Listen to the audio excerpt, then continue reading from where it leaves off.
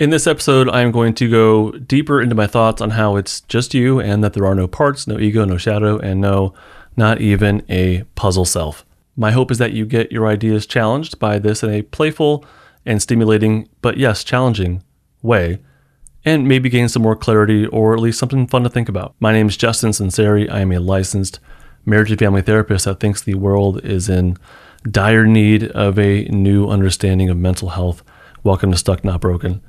This podcast is not therapy, nor is it intended to be a replacement for therapy. So this is going to be a challenging episode. The point here was to go over some rebuttals to the episode 149, where I laid out the case about I don't think you have parts, I don't think you have shadow self, I don't think you have ego. I don't think these are real things. Like, these are metaphors that can be helpful. That's the basic idea. Go back to listen to episode 149 if you have not. This is not going to make as much sense to you. I would really encourage you to listen to episode 149 before you go into this one. This is going to be challenging. I'm going to do the best I can to handle this lightly, but in all honesty, a little bit of sarcasm is probably going to come out. I don't take these ideas very seriously. I don't. I mean, I take them seriously enough to comment on, but this is me being nice, okay? I'm going to do the best I can. I do appreciate the rebuttals.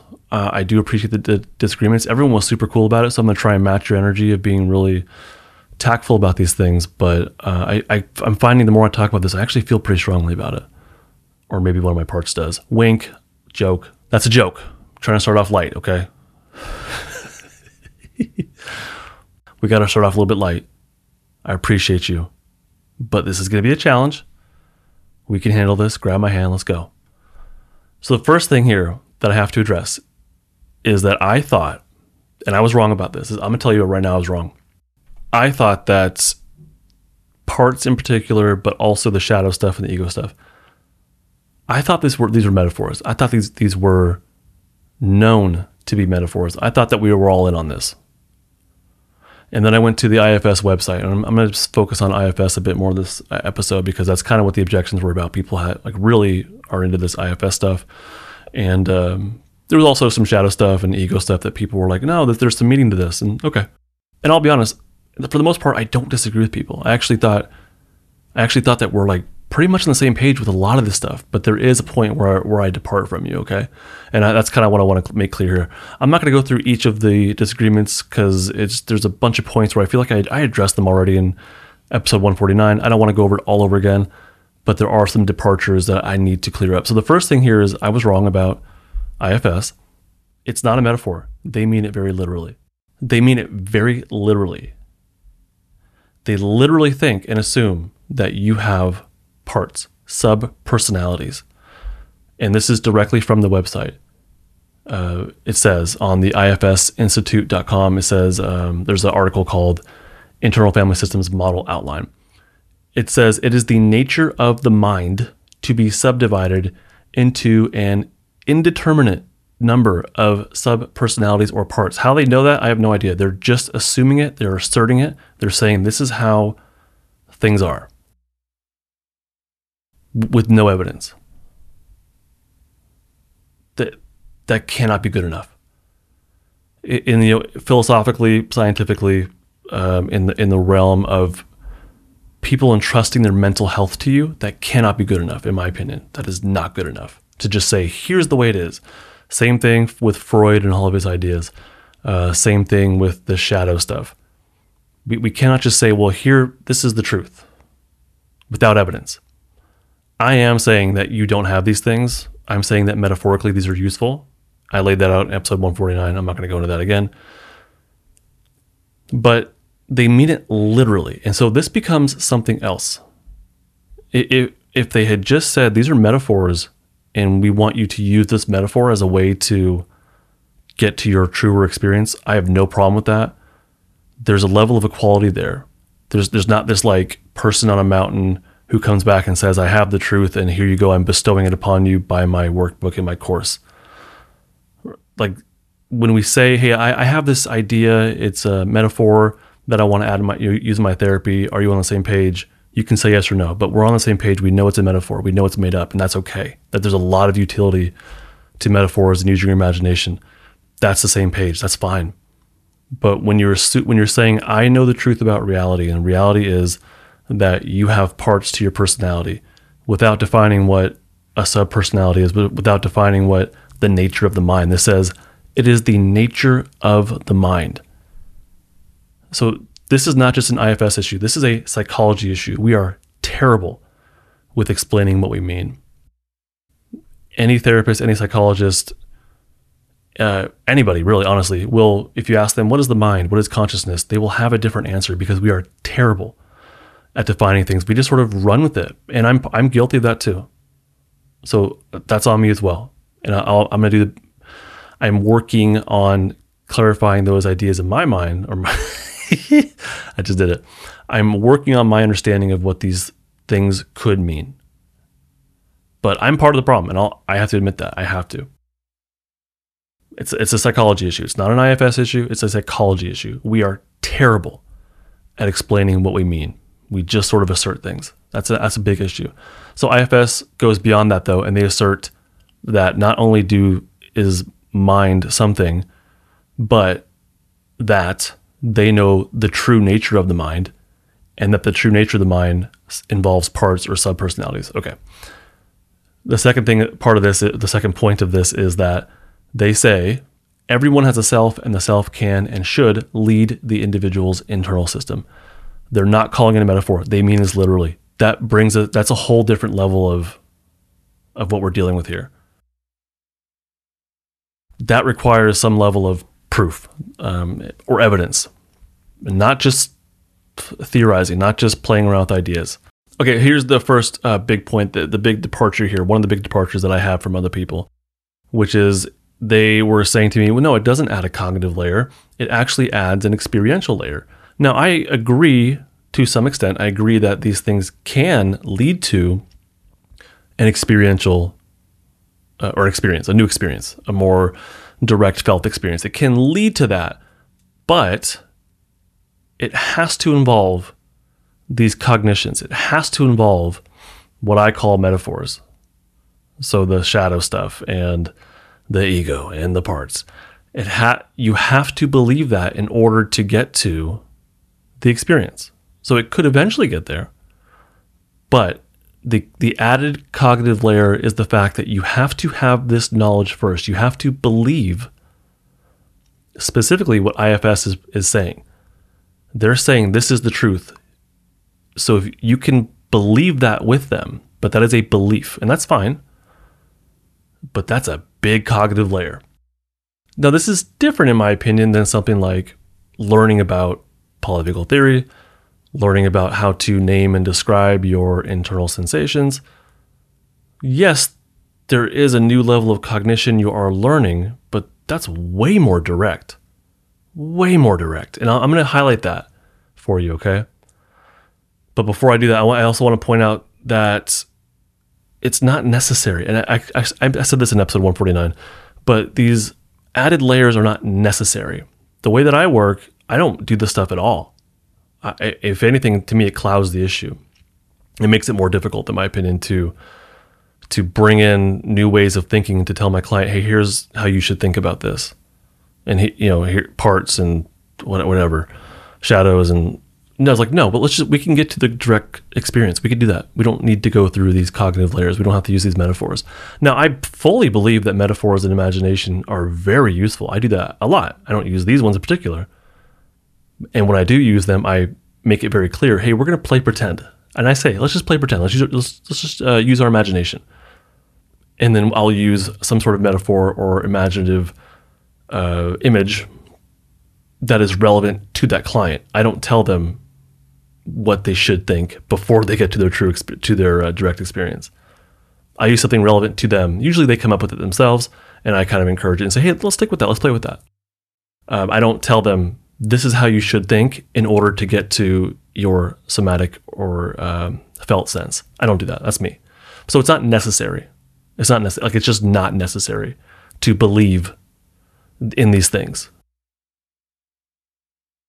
Because it's, again, when you're asserting this is how the world is, that requires a level of belief. If you're saying this is a metaphor, we don't have to believe that. We could just join in with the metaphor. We can be a part of that with people proposing that.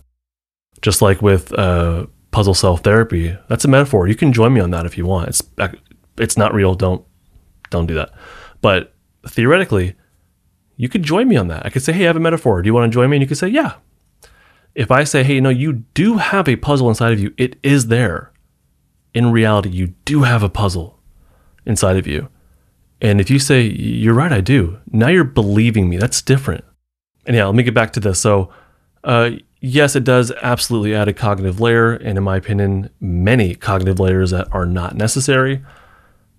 And I do think that's way different than learning about things that are grounded in reality, like polyvagal theory, like describing your somatic sensations, just getting directly to it. Now, IFS, rather than just getting directly to the experience, they tell you that no, you first have to learn and believe that you have parts, you have sub-personalities, but these parts also have their own wants.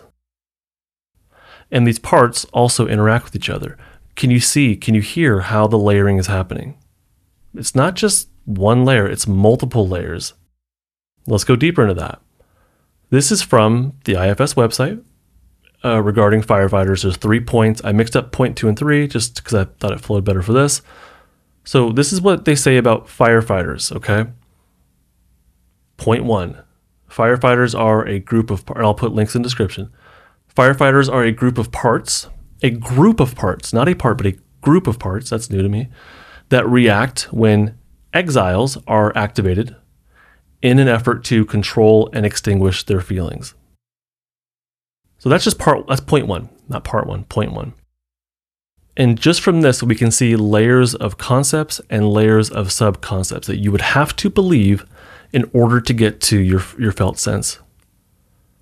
And it could be helpful. I'm not dismissing that. I just don't think it's necessary. So for a lot of us, maybe for you, you do need it. Fine, that's fine. Now, here are the layers of concepts and sub-concepts. The first layer that I'm seeing here is the concept of parts. And not just the concept, but they're declaring this as reality. So there's the concept of part, or the reality of parts that you have to believe in first. Then the concept of groups of parts. Then the parts reacting to each other. Then the concept of firefighters in particular. Then the concept of exiles. Then the concept that parts have their own feelings. Then the concept that parts are attempt to react to another part's reactions, or that parts react to other parts' reactions. So they have reactions to each other, they interact with each other, they have feelings, they have desires, they have thoughts. That's just part 1. And do you see the numerous levels of layers that you would have to understand to get to where you want to get to? If, hopefully, you get to where you want to get to. Point 2 is that firefighters have the same goals as managers, which is to keep exiles away, which is, wow, to exile the exiles further, apparently. But maybe I don't know enough about this, so that's fine. So point 2 is that firefighters have the same goals as managers to keep exiles away, but different strategies. So from my point 2 here, which is their point 3, from this, we learn that these parts can strategize, meaning they can think, meaning that they can look to the future and put in a coordinated set of behaviors in order to get their own goals met. They think, they have desires, they have wants. These parts, which I'm gonna leave it at that. Lots of questions come up, but we'll leave it at that. Point 3, my point 3 here is that firefighters can do this in any number of ways, including drug or alcohol use, self-mutilation or cutting, binge eating, and sex binges. That's their words. So firefighters can accomplish this through these behaviors. Now I read that and I say, oh, they're talking about behavioral adaptations. Through the lens of the polyvagal theory, we would call that behavioral adaptations.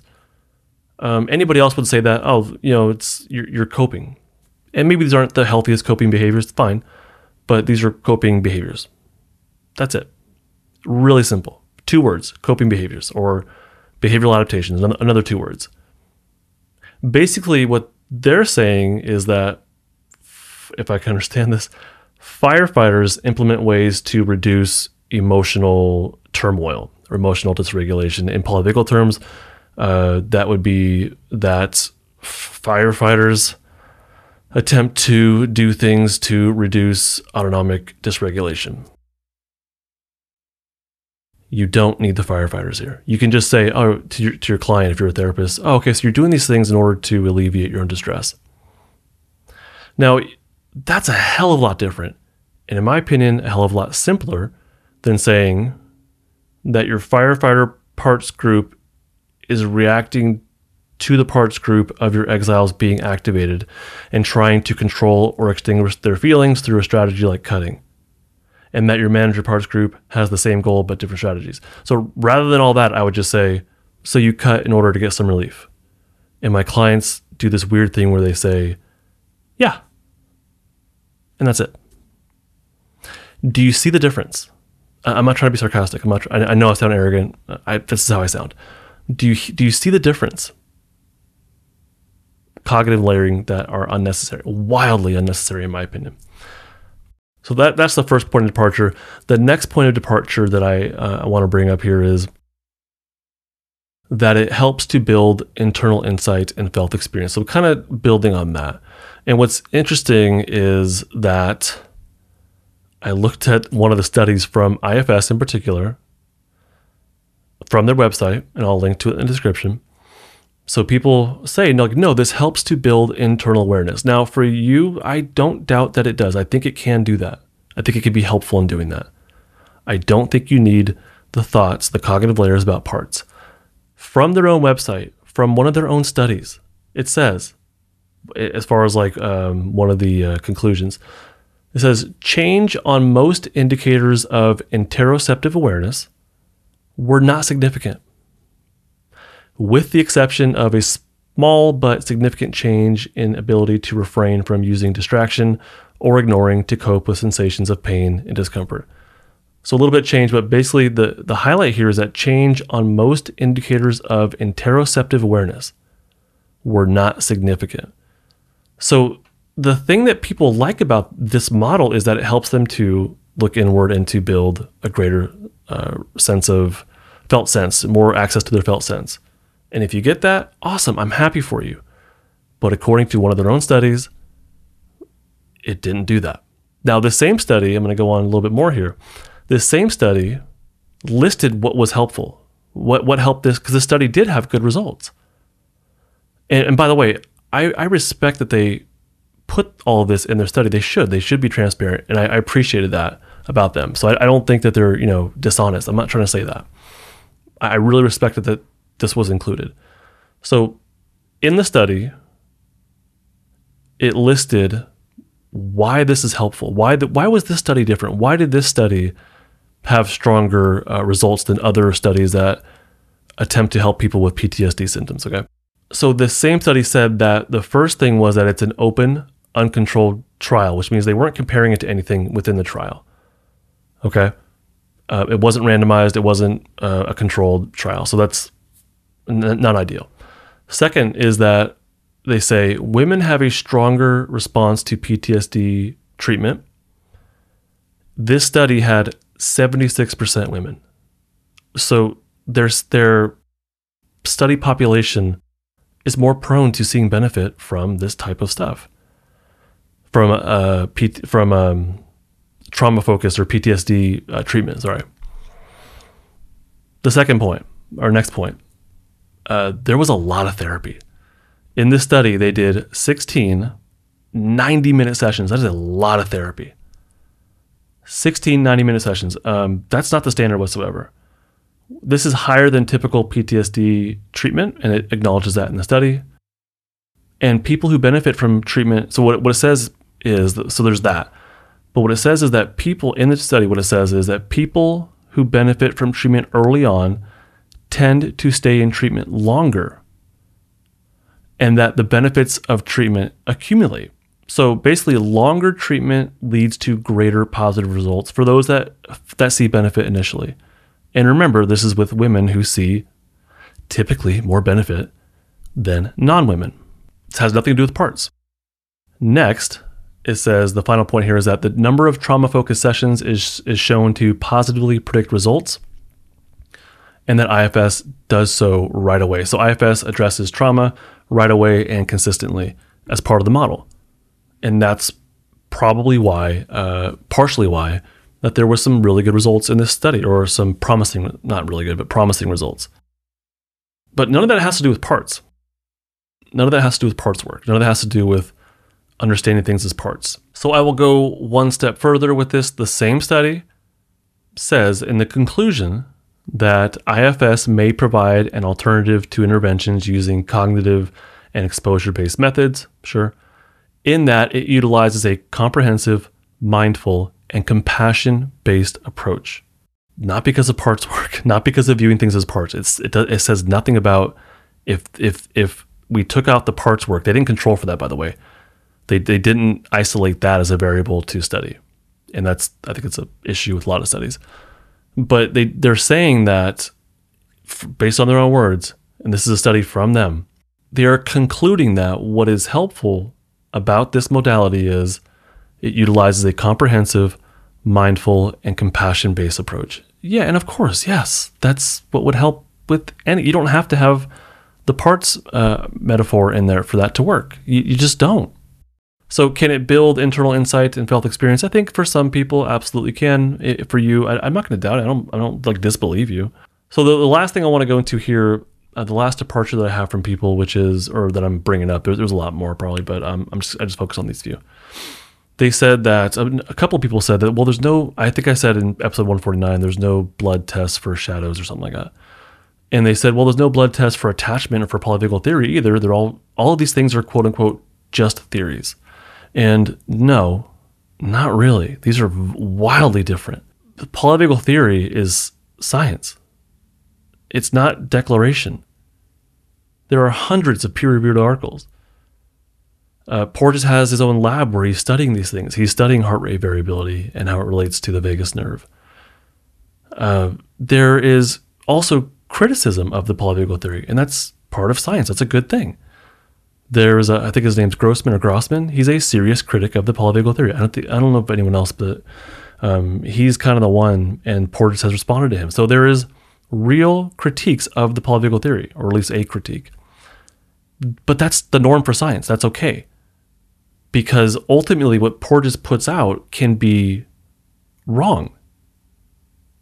It can be disputed. Somebody can come along and say, you've got it wrong because of this. I have new evidence to bring to you. That's not true for internal family systems or shadow work or whatever. All I can do is make a logical argument against it and really ask for evidence. Like, well, show me the parts. Like, show me. Do something to indicate that, yes, this is real. Beyond that, it's the burden is not mine to disprove it. I'm trying to bring an alternative way of viewing things. And yes, flat out negating this stuff. But the burden is not mine to disprove this stuff. The burden is on the people making this up to prove it. That's not my burden. I think this is an interesting discussion. So polyvagal theory is science. There are hypotheses involved, and there's an element of falsifiability. That's not IFS. That's not shadow work. That's not ego. It's just not. When it comes to attachment, Porges' wife, Sue Carter, she does research on love, and she does research on connection and how oxytocin and vasopressin are part of this. So no, she's not simply declaring something. She's doing research that can be falsifiable and saying, here's my results. That's way different than, going off into a different room for 10 minutes and coming back and saying, I've got it. Puzzle self-therapy. It's way different. But if you want to equate all these things, puzzle self-therapy is now in the mix. Sorry, but like you just opened the door for all kinds of nonsense. And the last thing I want to bring up here, which has to do with these disagreements, and there's this fallacy of falsifiability. Is that what it's called? Or basically, if somehow that me critiquing this somehow proves it, that's an issue. So for me to say, I don't believe in this stuff, and then to be told that's one of your parts talking. No, that's me. I'm saying that. I don't believe in this. I don't believe in the primary assertion that we have parts. I don't believe that. I don't believe that we have a shadow self. I think, metaphorically, these are fine. I don't care. But when you're talking about objective reality, no, I don't believe you. So when anybody disagrees and then somehow you filter that and turn it into, this actually proves my case, I would really encourage you to question that, because does it? And no, of course not. So I'm going to wrap this up. I don't think I want to keep going into this. I probably want to have one more episode, and that'll probably be it. But I do think the whole "it's just you" thing, that it feels like it's part of this show now, part of this podcast. If that's I'm not gonna like drill that in your head. I'm not gonna keep bringing it up, I don't think. But if that's an issue for you, I may have lost you as a listener, and I'm sad to hear that. I really am, or I'm sad to think that. I do absolutely invite you to keep coming back, and hopefully there'll be something in the podcast that resonates with you. I think that my goal with all this is to challenge the ideas out there that I think need to be challenged. And I think I have to acknowledge as well that ultimately I am making an argument. I am trying to convince you of something. I'm trying to, express my thought here. If I have failed in that, I'm okay with that. I absolutely respect whatever thoughts you have. But I think it's fun and interesting and a necessary part of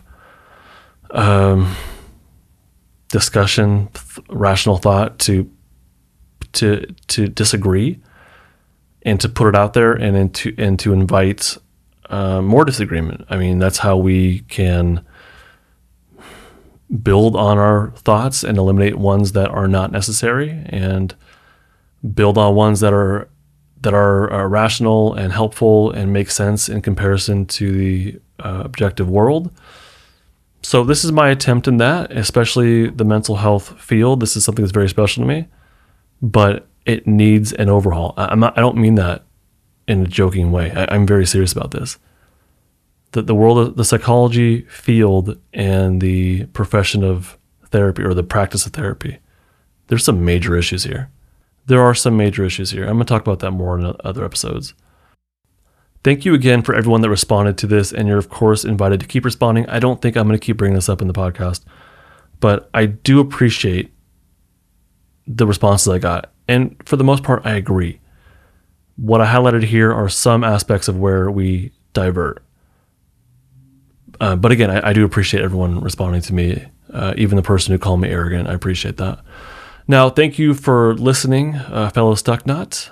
I do hope you've learned something new or got your thoughts challenged at least. But I hope you got something out of this to help you in your own process of getting unstuck, and that might mean you felt a bit uncomfortable. If so, if you've enjoyed this, please share it with someone. Head on over to justinlmft.com. There's a ton of free resources there for you to share if you like. justinlmft.com. Thanks. This and other content I create is not therapy, not intended to be therapy or be a replacement for therapy. Nothing in this creates or indicates a therapeutic relationship. Please consult with your therapist or seek for one in your area if you are experiencing mental health symptoms. Nothing should be understood to be specific life advice. It is for educational and entertainment purposes only.